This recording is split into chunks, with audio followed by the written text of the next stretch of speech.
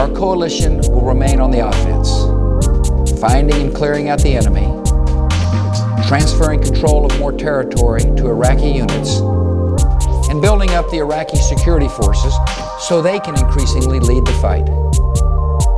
At this time last year, there were only a handful of Iraqi Army and police battalions ready for combat. Now there are more than 125 Iraqi combat battalions fighting the enemy. More than 50 are taking the lead, and we have transferred more than a dozen military bases to Iraqi control.